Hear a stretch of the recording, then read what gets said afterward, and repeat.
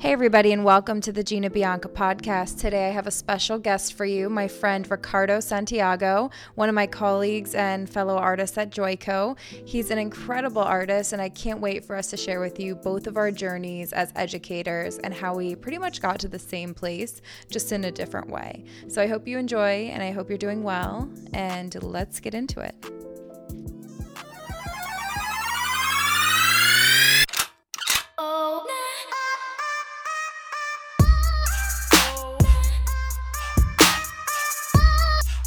Welcome to the Gina Bianca podcast.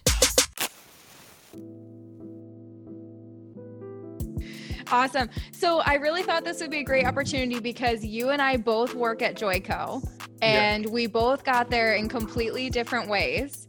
So I thought it would be an amazing opportunity if we can go ahead and share, how we became educators, how we got there, the journey. And I have a bunch of questions, and I was like, you know what, this would be great if I could ask you the questions and then answer as well. And then we can take Q&A of anybody who's considering becoming an educator. I know a lot of people are.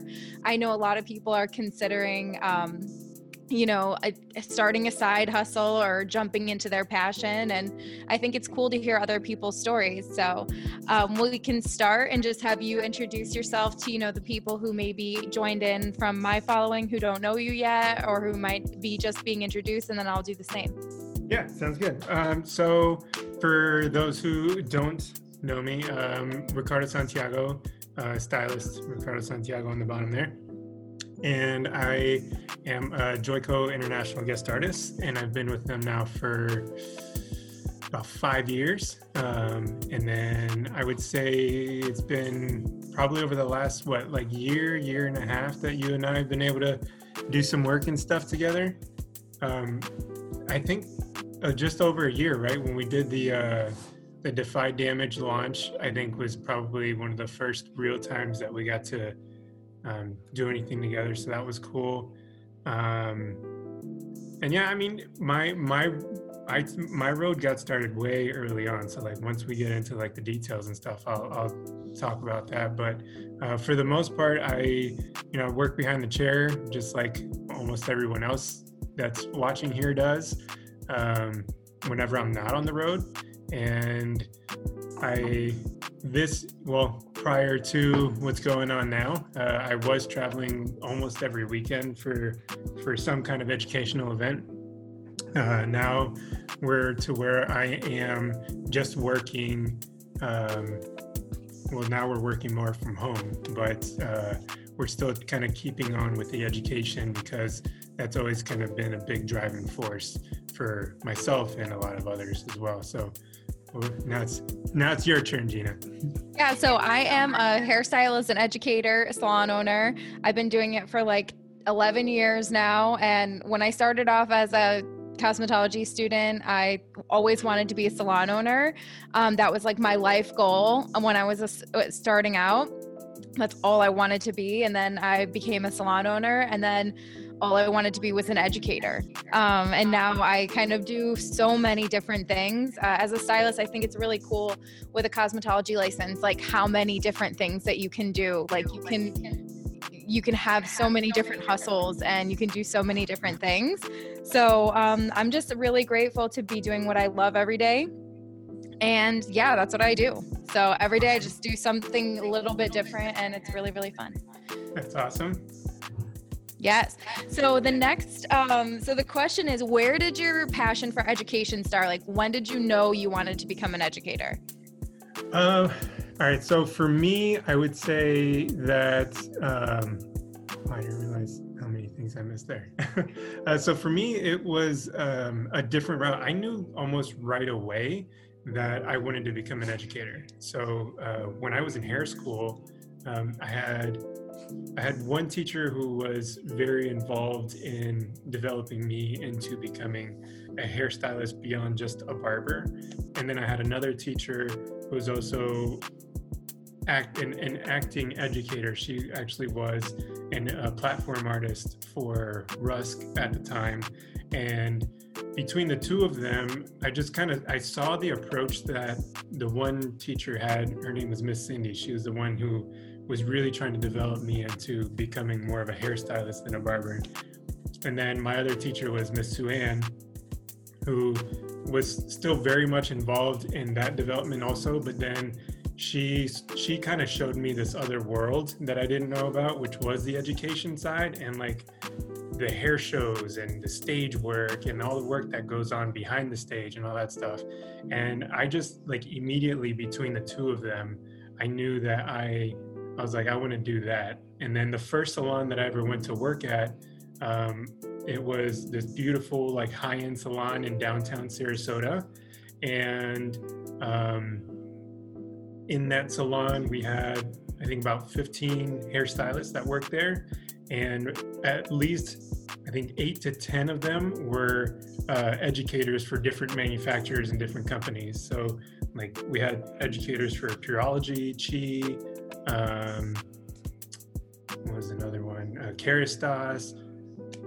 We had Goldwell educators. There were literally like so many different groupings all mixed in there. And I thought that it was so cool to kind of get thrown right into that. So I got fantastic education, not just from those teachers that I had in hair school, but it really went up another level when I went into that salon.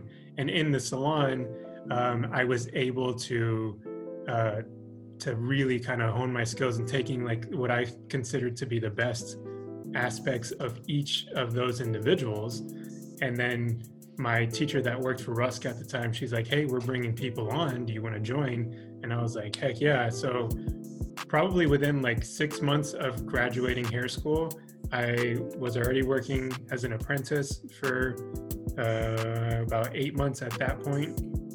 And I started getting into education, working, behind the scenes, and then just kind of little by little worked my way up. But I just knew like right from the very beginning with those teachers and with the staff that we had at that salon that I wanted to be in education in some way, shape, or form. I just saw how the way that they were so passionate about just pouring into me, I was like, I want to do this for other people. Like I want to pour that same thing into other people as well. So I thought it was pretty great that they all were so willing to do that. And, why wouldn't we in this kind of an industry want to just share that anyway? I love that. It makes me think about like, you get to like certain levels in this industry where you just want, like in the beginning, you just want things for yourself, and then you get into it and you just want to give back to others. And it's like, some people mature differently. Like some people like have always wanted to be an educator. They just want to give to other people. Like they just want to like give and share and do all of that. And it's like a level of like just wanting to give back. And I love that. Absolutely. How did you start?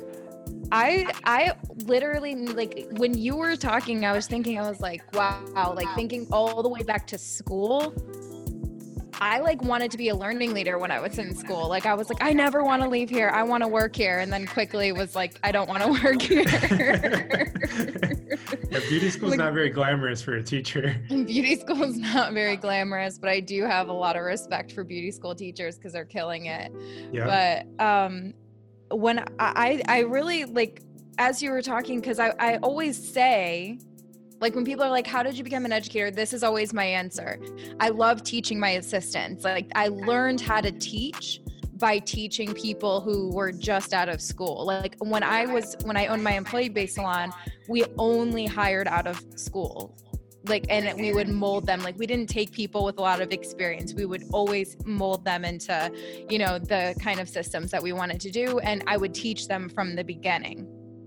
But going back to school and my passion for education, I went to all the shows. I was always obsessed with learning, and I love the glamour of the shows and the events. So like I always wanted to do them, but I like never thought that would be me. Like I never thought that I would be on stage. Like I never thought I could. Do you know what I mean? Like I would be in the audience just like always wanting that, but that was never like my goal. And then I always wanted to be a salon owner. So then once I became a salon owner and started teaching, like there's always another level, so once you hit a level, it's kind of just like, all right, what's next. And my true passion for education, like where I really started to do it like as a business and as a job, would definitely have to be once I kind of hit that level of being a salon owner that I wasn't satisfied with anymore. I needed more. That's where it kind of like ignited for me, I guess. That's awesome. So, I mean, it sounds like we both probably started right around the same time. I know, like, I graduated hair school probably about 11, 12 years ago. Yep, mine was 2009, August 11th, 2009. Okay, and mine was in 2008, I think. 2008 or 2007. Right around the same time. Yeah. It's so cool. Yeah. So, and back then, I mean, there really wasn't like a social media platform. You know, we had like MySpace, but nobody was doing hair on MySpace. I had Twitter, and it was the hair doctor with the underscores. That was my Twitter. And that's where I got my name. That's literally, yeah, 2009. I remember where I was. I was in the front area of the salon that I was at, and I was just like, I'm making a Twitter and I need a brand. And I'm like, I'm the hair doctor. And I wrote it out and I was like, this is my brand. And that was so long ago. That's hilarious. But hey, like, you kind of spoke it into existence, and now look what it's turned into. Mm-hmm. Yeah, my business cards in beauty school also said master colorist.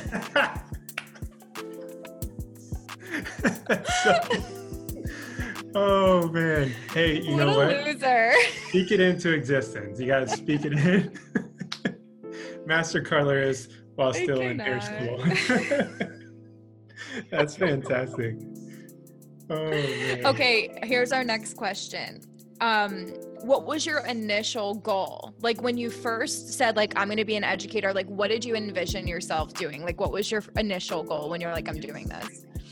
My main thing was I fell in love. The very first hair show that I went to, I fell in love with that. And seeing those people on stage, I was like, I'm going to become a platform artist. So like more than anything, that was my top goal. And like, I knew that was a 2-in-1. As a platform artist, I would also be an educator, so I could kind of get both of my passions done at the same time. So I immediately— You're doing that. Yeah, exactly. You're killing it. I thought, I mean, I never really like hit that level with the first company. I did with my second and third company on like a smaller scale.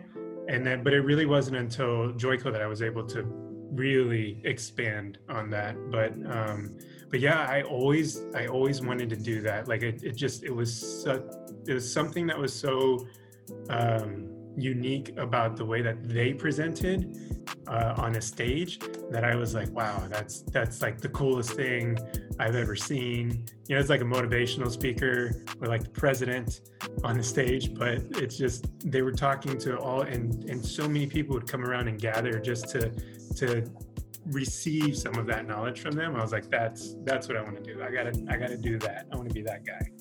Yeah, I was the most inspired by Robert Cromines, like because I went to a Paul Mitchell school, so I would be in the audience, like he would come to our school. Like what? Robert would come to my school. Like I went to Paul Mitchell at a time where like Robert, DJ, like all these people, they were our guest artists that would come like on a Wednesday. Like that's the school I went to. So Robert, like I always just like looked at like that's what I want to be. So I wanted to be a platform artist, but I never thought I could. Like I never thought I had the look or like the like I never thought I could talk in front of people like that, because I would be like, you know, like when you're in like school when you're a kid and you have to read out loud and like yep. I would freak out, right? Like you're like rehearsing. You rehearse the paragraph, you don't even listen.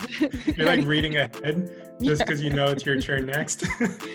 Yeah, so Robert Cromines, like, and he always, it wasn't even about hair. Like, I never really was like super obsessed with hair, really ever. It's just, hair is like something that I can do, but like I love the business and the impact of it. So like that's why I love Robert, and I loved his sayings, like you keep score, you do more, you change the way you look at things, the things you look at change, and so many of his sayings I loved. And now I have my own sayings and I'm the business expert for Joico. And I like have that job that I can one day be like that. Yeah. You can like roll up in a school and do the exact same thing, be that exact same person. I'm and shook. They're going to be freaking out. And they're going to be like, oh my God. Like I have, and it was really funny. This is a moment like, cause I'm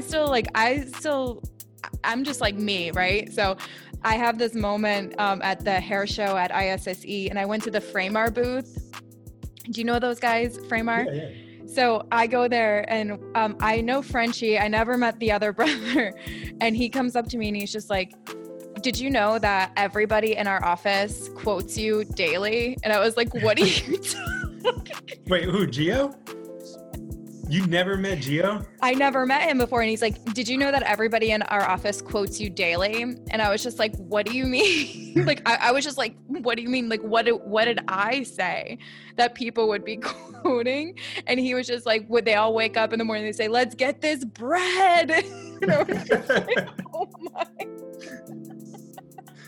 See? But like, you're gonna start. You just never know like what's gonna happen, and you just never know, because like it's like, when do we take the time to like really look at where we are and really appreciate where we came from? Because I always wanted to have my own sayings, and then like it was at ISSE, I had that moment where I was just like, holy shit, I have my own sayings.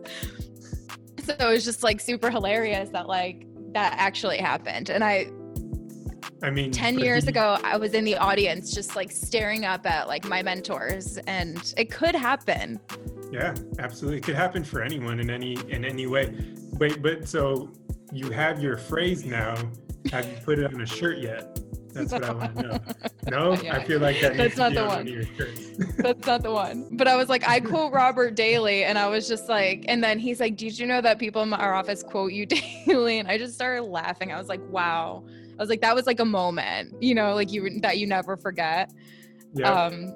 Because we try to stay humble out here. So. Hey, I get it. I'm with you.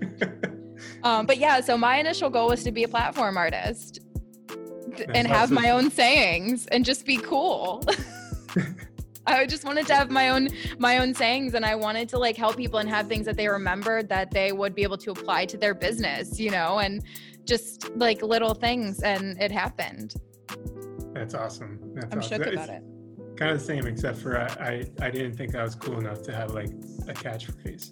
You are cool enough to have a catchphrase. I need to develop one now. I'm going to work on this next. Write it down. I'm going to start writing it down. I'll just start writing down random shit, and then you'll see me on stage one day. We'll be walking off stage, and I'm just going to say something real stupid, and you're going to look at me and be like, that was it, wasn't it? That was the catchphrase. Like, yeah, it didn't work. I love it. All right, here's one more question. Two more questions.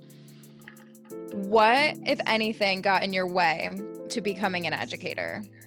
Like, what was something that maybe you had to overcome? I mean, really, first, there are two main things, and I think that this can get in a lot of people's way. But the first one was myself, obviously, because I think that we all get in our own ways for a lot of different things. We tend to get in our own heads. We're our own worst critics. We will find 1,000 different ways to kind of take apart something that we've done or something that we're going to do, and convince ourselves that it wasn't good enough or it's not going to be good enough. And there are all these different things that can really block us from building up to the potential that we really have, right? So that was like my first thing that got in my way, was so just me.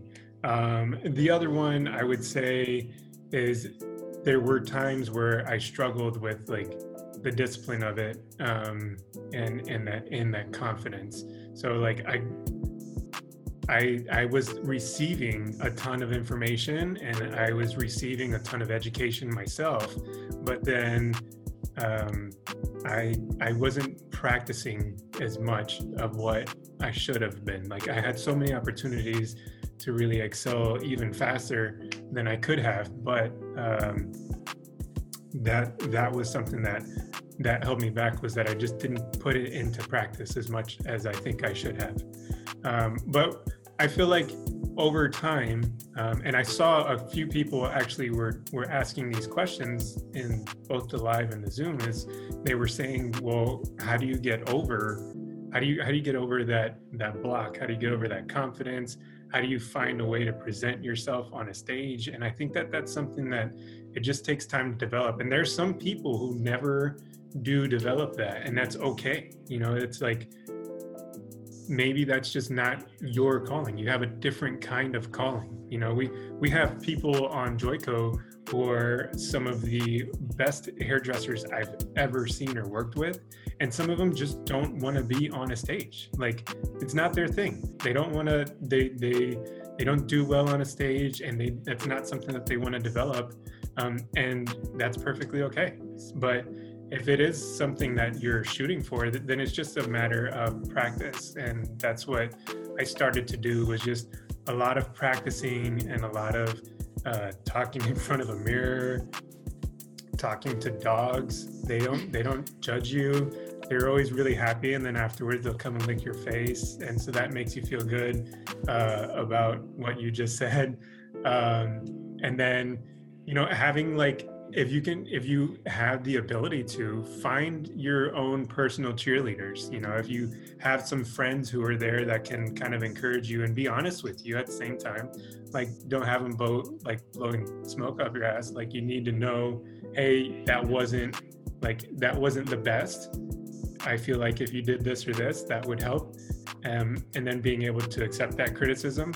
Thankfully I have Angela for that, and she is always kind of like pushing and helping me along with that. So these are things, and I mean, we've been married now for 10 years, so it's been over the course of my development as an educator that she's been able to see that along the way and see my development, and she knows the kind of criticisms that I need to help me to continue to excel. And then also, like, you know, it goes beyond just that too. Like, obviously, I've got people within Joico. One of my biggest supports, I would say, that always gives me great criticism as well on a broader spectrum, is Tuki Carlson, who's our director of education. She's always been somebody that I can say, hey, like, what did I do here? How can I improve in that? And like, what do you see that you want me to, that I can improve on? And then I take those notes, and I take the notes that Angela gives me, and between all those things, and then I'll reach out and I'll ask like Val on the PR side and say, hey, what did you see that you liked? What can I do to more, you know, kind of cater to your audience and your crowd? Because now we're talking, where you got to hit like different crowds, and you're hitting different areas. So finding those people that are there to support and that can help you out, I think that's also really important. That can help out, and that we can just kind of lift each other up with that. Yeah, I love that. And I'm the same way. Like, I need feedback from people because I like to know what's going on, and I like to know exactly what's expected of me. And it's really, really helpful with feedback. And it's like not being afraid of bad feedback either. Like, you can't take it personal. And that's like the only way you can grow, because sometimes feedback sucks, but you know. You can't grow otherwise. How are you going to know? You're just going to go on assuming that you did a great job. Mm-hmm. And it's like, no. And exactly. I remember that specifically about you when we did the Behind the Chair show last year. Like, you were constantly like, hey, how was that? Like, how did I do?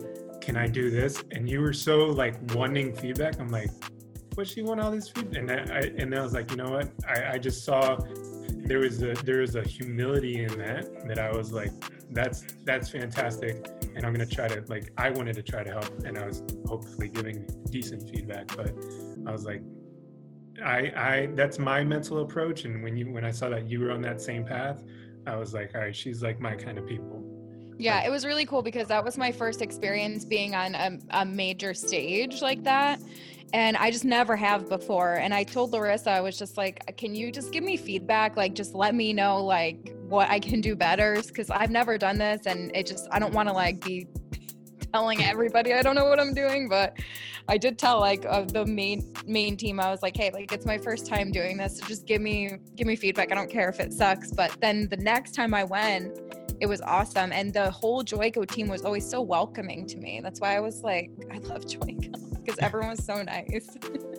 Like a family. It really is. But to answer that too, like some things that got in my way when I was an educator was just not knowing where to start, like to actually take it to the next level. And there's some questions coming through on the Zoom and the Q&A. One question is, what's the first step to getting started? And I can just share that what I did when I first was starting out is I created tons of step-by-steps. So I would just create content. I would just take before and after pictures, processing pictures. Now it's video, but back then it was pictures. So I would just get step-by-steps with like written and photo and video and start sending them off to people. Like really trying to connect with the brands that you want to connect with and just trying to get your foot in the door. It doesn't just happen like like for me especially, like I never got anyone really in my DMs or knocking on my door, banging on my door like, Gina, please work with us right now. Like it's really building relationships over time. It's not like, oh yeah, one day I just woke up and 10 brands wanted to work with. Like that might happen for some people, but it doesn't happen for everyday people. And it doesn't happen all the time. So I just wanted to like put that out there. The first thing you have to do is take some kind of action and create content or get something that you could show them and try to get your foot in the door. Absolutely. What do you think? Like a good start? Like what's the first, say someone is like, I want to be an educator. What's the first thing they can do?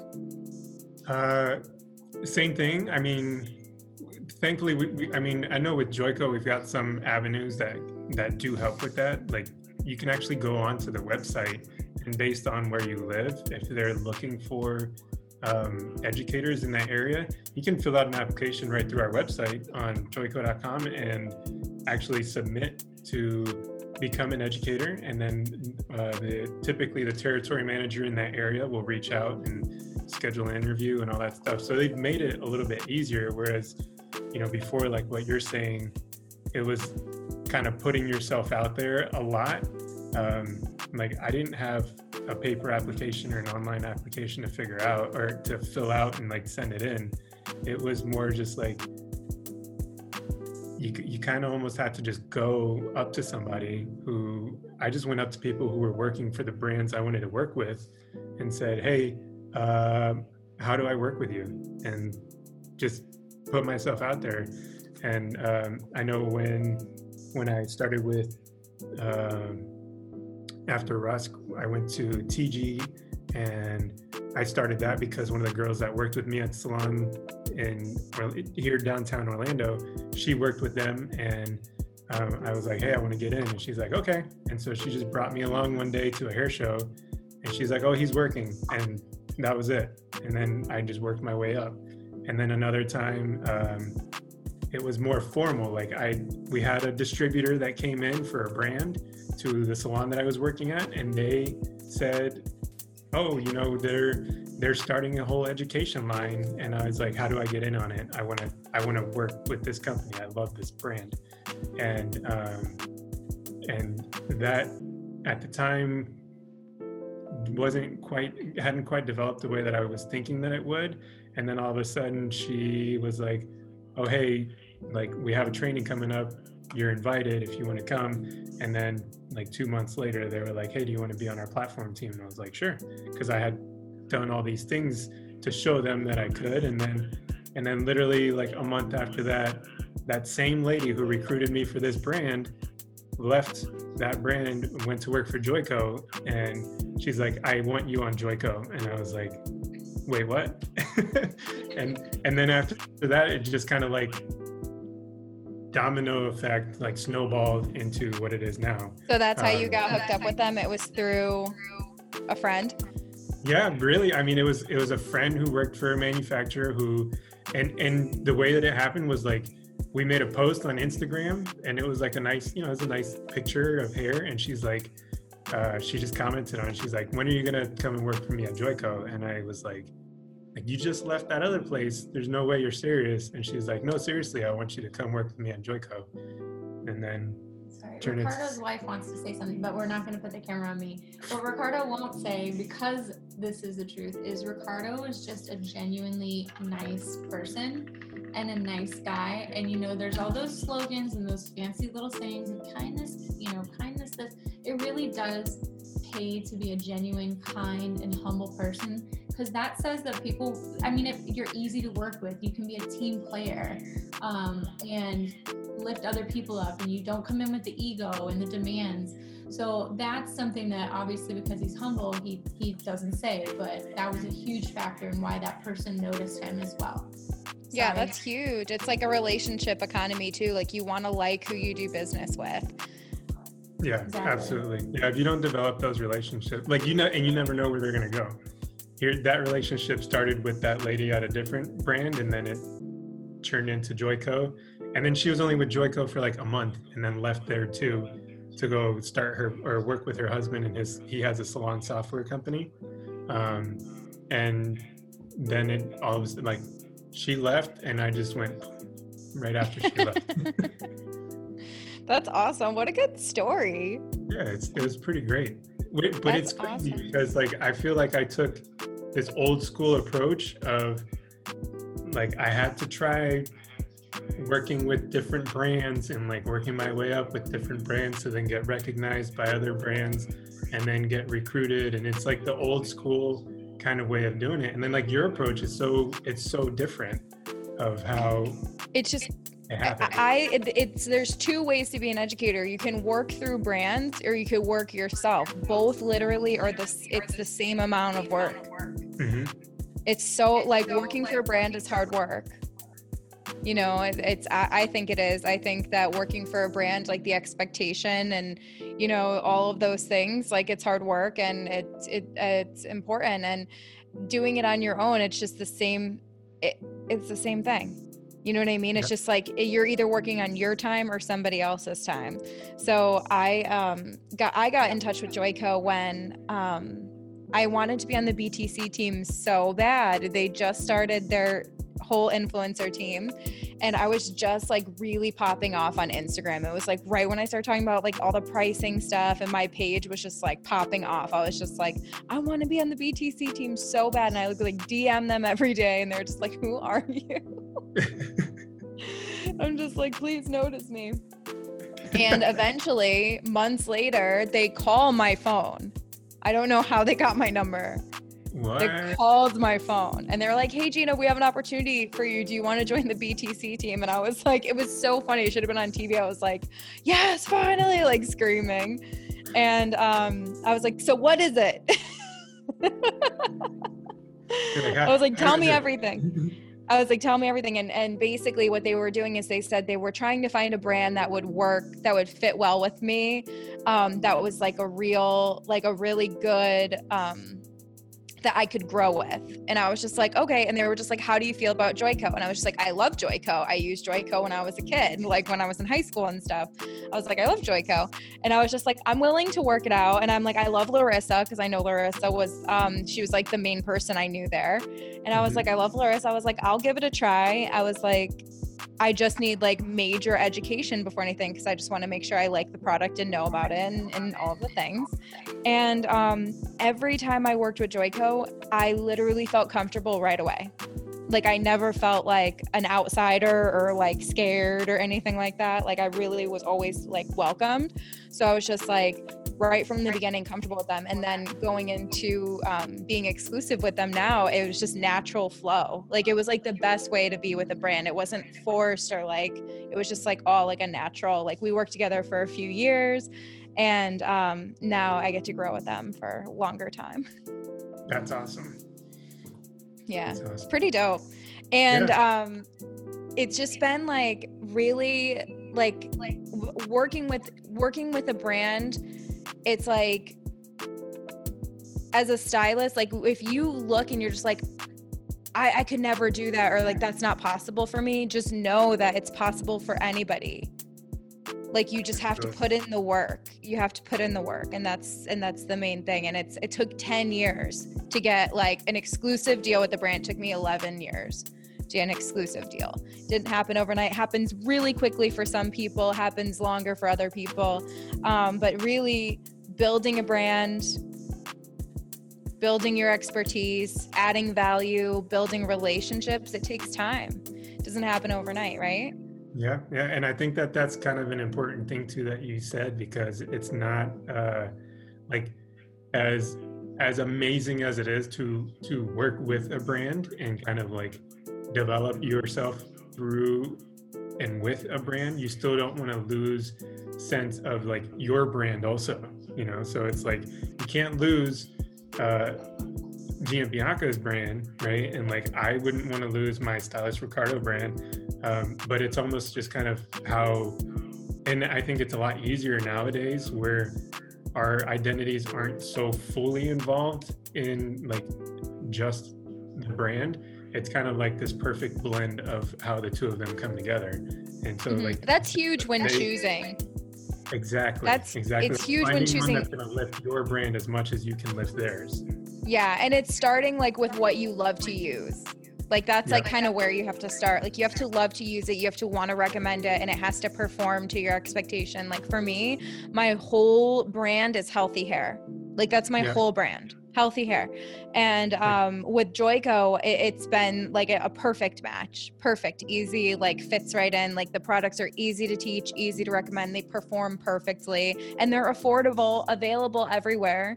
Like it's just easy to share. Yeah, I mean, because if not, then we're nothing more than like old school used car salesmen, you know, like you're selling somebody something that they don't like, you know, it's not going to be a great value for them, but you're just doing it to make money versus somebody who authentically sells something that they believe in. It's so much easier. And it's like, we're not even selling it. We're just talking about what we like to use. And that's pretty much so easy to do it that way. So that's going to lead me into my I have two more questions. So what's like the best part about working with a brand, and what's like, or not working with a brand? What's the best part of being with an educator or being an educator? And I'm going to answer first by saying working with brands that like fit your brand, because it's easy that way. Like easy. So the best part about being an educator, and maybe the ugly side about being an educator. Ooh, if there is one. You took, and then you said the good answer first. Now you got to say what's the ugly side so that I. All right, good. The best part about being an educator, it's easy. Like having a brand to support you it makes it a lot easier, and it's really good to have that support. So I love that. Number one. Number two, the ugly side of being an educator is the travel. The traveling, like all of the time. If you go into this full time, I have figured ways that make the traveling great. However, it's still a lot. And it takes up so much time. So like, say I'm doing a 4-hour class, that class is actually 3 24-hour days. Yeah. You know what I mean? So it's really like, it's a give and take, and it's really, you have to think about your time and, you know, your value that you put on your time. So, and it's that's the ugly side is you could get burnt out. The travel could be a lot. But honestly, like the best parts about it is really like the best part about being an educator is having someone click and get something, and you know they're never going to do that thing the same again.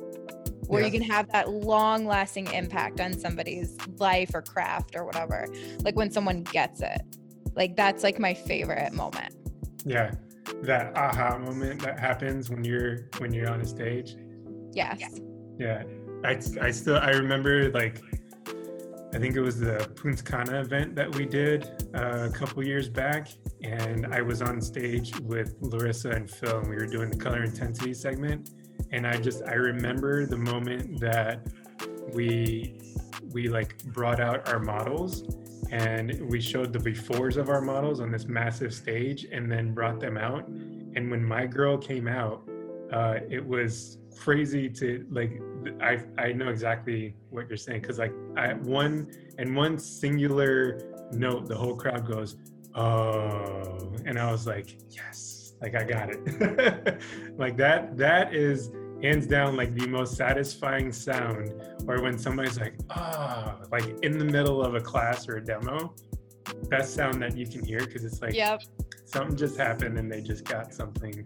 That, or like when you look at the mannequins and they all kind of look like yours. Yep. You're just like, I'm a good teacher. I didn't mess it up. I did a good job.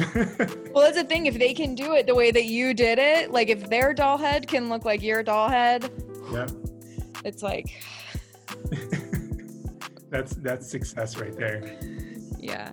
But let's see. Do you guys have any questions that you want to ask? I have a couple on our Q&A segment here. I was gonna say, there's a couple down there. There's a too. couple here on Instagram too. So you want to go first? Yeah. So No. how long have you been with Joico is one question. And I just got signed. Brand new. I'm fresh meat. She's greenie. Fresh meat. And I've been with them for almost 6 years now. Wow. Love that. All right. Go ahead. You ask one, Angela. All right, let's see. Oh, that's I too pulled it small. up I so can't he even knows. read that. Okay, he's fine. There's okay. What are your favorite? Okay, that's good. Hold on one second. What does that say? This is a really small question. What do you do to prepare for speaking in front of people? I feel like I don't know enough to teach, but then I realize I do know enough. Oh, that's a good question. I practice a little bit, but I practice like my bullet points. Like I know what my main points are going to be that I'm going to talk about, but a lot of the way that I present on stage, there's a lot of improv involved. So I try to make sure that I know my facts, like I know what I need to talk about. And then from there, it's just kind of like, I pretend that everyone that's sitting in the audience is like a good friend of mine, and I'm just talking with a friend. And I think like when I can do that, that helps me to more efficiently communicate on stage, and also just come across in a way that's a little bit more relatable, that everyone can understand and absorb things a little bit better, versus like I've been to presentations where I feel like I've been talked down to, and nobody likes that. So I think if you can find a way to just act like you're talking to your friends, and most of the time I have plenty of friends in the audience anyway, so I just feel like I'm talking to them. So that would be how I address that. Gina, how would you do the same? When it comes to preparing to speak, if you get nervous, the main thing is you have to know what you're talking about. Like you have to own the information. Like for me, the only time I get nervous, this is the only time I get nervous is if I don't know what to say. That's the only time I get nervous. So a lot of the times if I have to say something for someone, if I don't know everything about what I'm talking about, it's hard. Like I'm not a mouthpiece. Do you know what I mean? Like, so I need to know and prepare before I speak. So I need to know about what I'm talking about. So number one is know your shit. Number one. Number two is I love to engage my audience. I love to put my audience on the spot because it's I love for them to understand like how much pressure it is. So I like to start all my classes with introductions where they stand up, say their name, and say what they want to get from the class. Typically, that's how I start every event. And what I do from that is I'll take that information and I kind of customize the entire class for that group. That's good. So by doing that, it helps me get to know the audience. It helps me know what they want. Like, that's the thing. I just want to meet your needs. Like, that's what I just want to do a good job. So once I know what's expected of me, I can deliver. Like, that's it. So the only time I get nervous is when I don't know what's going on or what's expected of me. So engage your audience, always make sure you're prepared, and then speak to your information and don't make judgments in the audience. So like, if you see a stylist who's like much older, don't assume that they can't get anything from you if you're younger than them. So like I used to have like this fear that like a stylist doing hair 30 years is not going to get anything from me. Like what am I going to teach her? Like I would always think that my information wasn't good enough for somebody who's been doing hair longer than me. I also had the same issue as a leader in my salon because I was younger than a lot of the people working for me. So that's something I had to get way over. And that's a personal thing. Yeah. You know, so as an educator, like that's huge. Like if you're in big groups, it's hard because people are mean too. Yeah. You know, so if you've been in a group where people are rude to an educator or judgmental or mean, so like if you've been there, then you like feel that, you know, so it's really like a personal confidence thing, preparing and knowing your shit. And then I love to play and engage the audience because it's the best way I've found to build connections and get everyone involved. Yeah.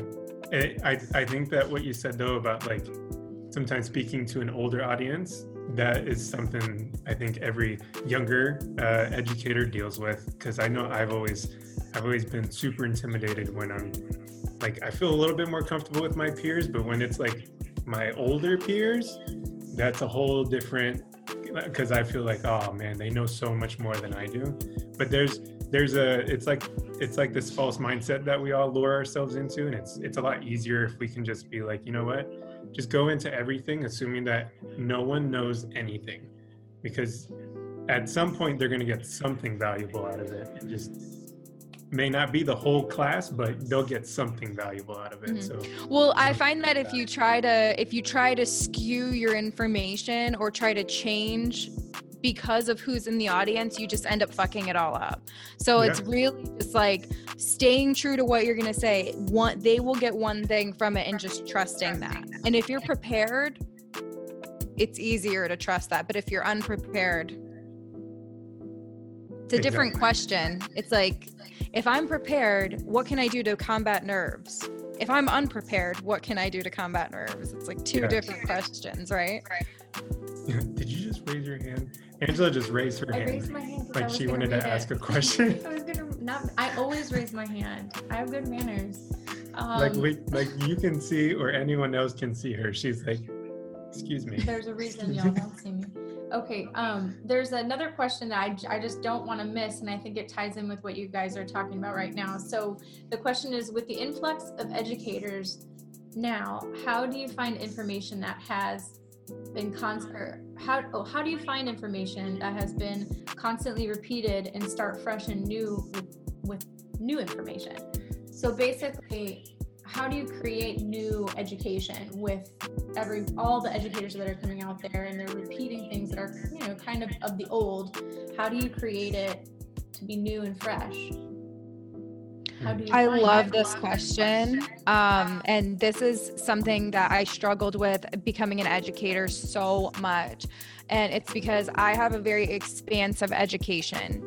So everything that I have learned over my 10, 11 years, I've learned from beauty school, all of my salons, all of the clients I've seen, all of the education that I've taken in hair and not in hair. All of the audiobooks I've listened to, all of the podcasts I've listened to, all of the one-on-one conversations I've had with mentors. My whole life experience is my education. And I know that if you struggle with that, it's because you're not being yourself.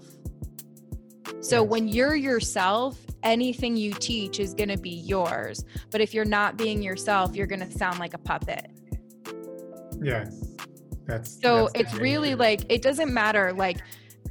If I do 7 weaves, it's going to look natural, but how I tell you you can teach that to somebody, but how you teach it and your experience with it is different. And if you're using somebody's original exact words, just give credit where credit's due.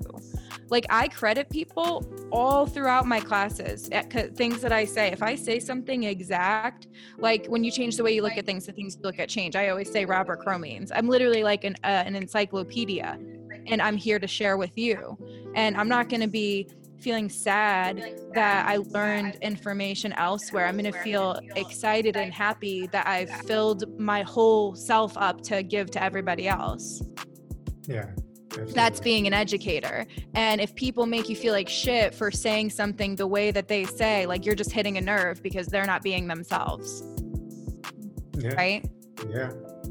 That's truth. Nothing is original. Everything's already been created. You can't invent the wheel, reinvent the wheel. It's your life experience and you that people are buying. They're not buying the color class. They're buying you as a person. And when you're yourself, you're going to really open and expand to your true audience. And those are the people who are going to like ferociously support you. Everybody else is fucking cares, right? Yeah, no, and I agree 100% with everything you just said. I feel like when the market, when the industry is so saturated as it is right now, again, it's not like when we were in hair school or when we graduated hair school, where there were just those few select people on the stage that you could see and look up to. Now with social media as a platform, you've got everybody reinventing different ways of doing the same thing. And it's not, and I think that's kind of what, I think it was Kelly that asked, what she's saying is, a lot of it is just a bunch of the same and somebody just slaps a new name on it. Like you can change names of things all you want, but at the end of the day, it's not necessarily it's not super unique to develop your brand as an educator. So if you want to develop your brand as an educator, it's again doing what you're saying, being true to yourself and how you educate. I feel like for me, when I'm connecting with my audience, it's because they appreciate the way that I'm teaching them. And the same as what you're saying, I love to reference the people who were influences for me.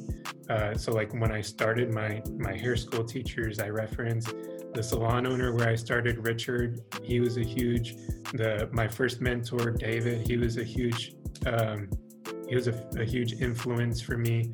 People like Sam Bia that I freaking watched all his videos forever, just constantly soaking up as much as I could from him, to like all the different like super talented educators, the Sassoon people. Like as I've developed my work in like precision cutting, it's been all about like just deep diving into Sassoon type trainings. And Gianni Scumaci, who's I would consider a mentor for me now in that area, I based all of my precision cutting work around the information that he gave me. And I'm just sharing what he passed on to me because maybe I have a larger audience to give it to on the social media platform, and he's got a larger audience in a different way. But I think what he shared is so valuable, I just want to pass it on. And I think that's, it's like that. It's just... And if you're truly educating for the right reasons and to help others and all of those things, I mean, what is the right reason, right? Like, what's the right reason? It's different to whoever, but if I teach somebody something and they share it and they say, oh, like if you're on a stage and you say something that I say and you credit me, why would I be upset? But if you teach a whole class saying the exact, like not facts, like not like the smaller the section, the lighter the result. That's a fact. It's in a like Milady book, right? Like it's a fact. But if you say like little things that I say, like something, like I always say like Jay Ladner, like if he'll say like creamy with a backbone and I'll say TM because it's like just something he says like on stage all the time. So like I'll repeat stuff like that Jay says, but I'll always be like Jay Ladner or TM because like it's just obvious, and it's my love to him to share that. You know what I mean? And when you are copying others, like that's when it feels bad. But if you're being yourself and sharing and crediting and doing all of those things, you should never have those bad feelings about it. So I hope that answers your question. Yeah, same. I hope so too. Somebody like piggybacked and asked, do we think do you not think our hairdressing has evolved? I think that it has. I think that part of what we're saying is that the evolution is making sure that we're still crediting those who came before us. So as it continues to evolve, it's a natural evolution. We're just not trying to force anything. So and it's all the same, and it's all very simple. It's all saturation over direction, elevation, and like basics, it's all basics, and it's just how you explain. And if you're an educator, if that's holding you back, don't let it hold you back, because your life experience and who you are, that is like what you're selling and what you're teaching. And you can teach through that, and that's a beautiful place to teach. Yeah, I love that. Do you have any questions over there on your end?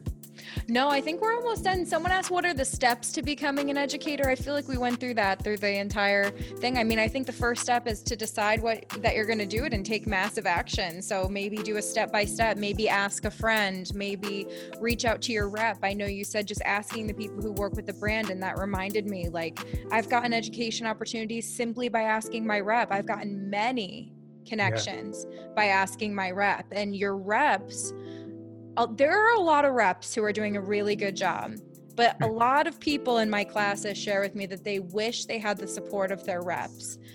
Whatever brand that you're using, call the 1-800 number and find out who your rep is, because if they don't have a rep in that area, it's good for them to know.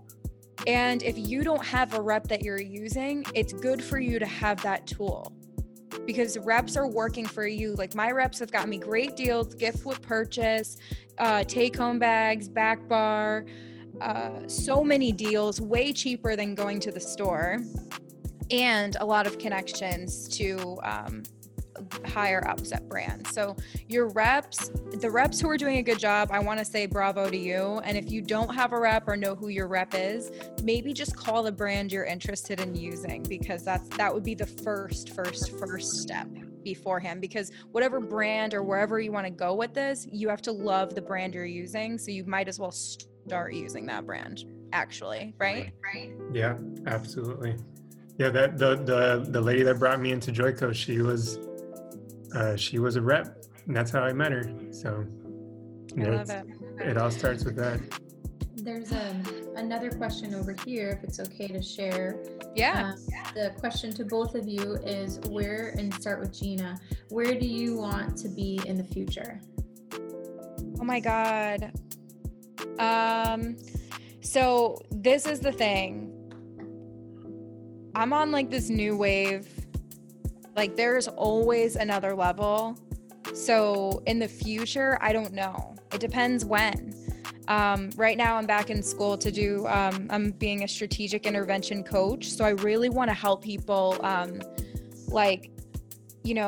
I can certainly help you doing hair and techniques and stuff like that, but I would love for you to never have to worry about your consultations again. Or I would love for you to never have to worry about breaking down a ticket again. Or I would love for you to be able to face your team as a leader and not have to feel like you don't belong there, or not feel like the salon isn't yours. I want to help people with like really like powerful issues as a coach. So that's kind of where I'm going, and I have to educate myself. So I'm going through like actual training, which it's going to take probably 6 months to a year to complete. But, I'm kind of going in that direction. I really always want to be there for stylists and be there for people. But I don't know. Like, there's always another level.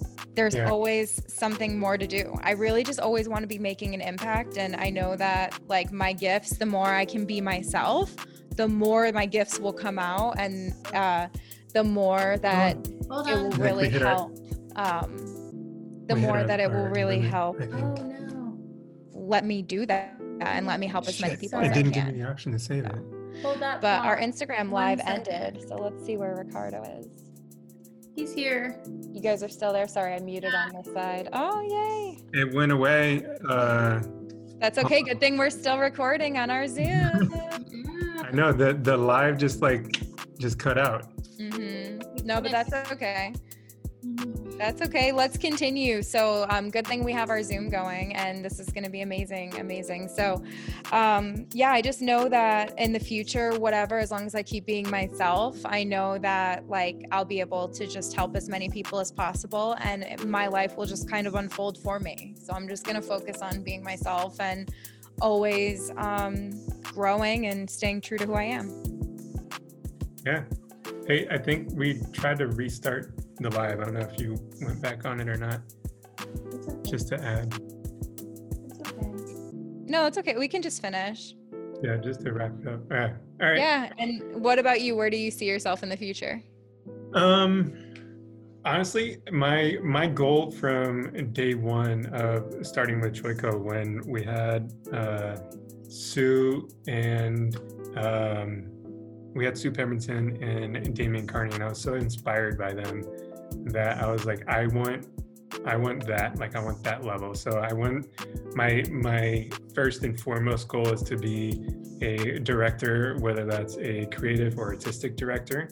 And then after that, it's to just be, just talking like within the hair industry, just to be seen as someone who is on that same kind of level of inspiration, like the way that people look at a Sam Villa or Robert Cromians, or, you know, that generation before us, these guys were so iconic and so synonymous with education, and like just taking our industry to the next, like continuing its evolution. I want to be synonymous with that. So like that's my goal. I love that. And it reminds me of what Tabitha Coffey said to me when I met her the first time. She said that her goal was to just leave the industry a little bit better than when she arrived. Absolutely. And I was just like, wow, same. I love that. And I think that when you're an educator, you could just, you know, when you're a stylist, you can do that. When you're a salon owner, you can do that. When you're an educator, you can do that. It's what you do every single day.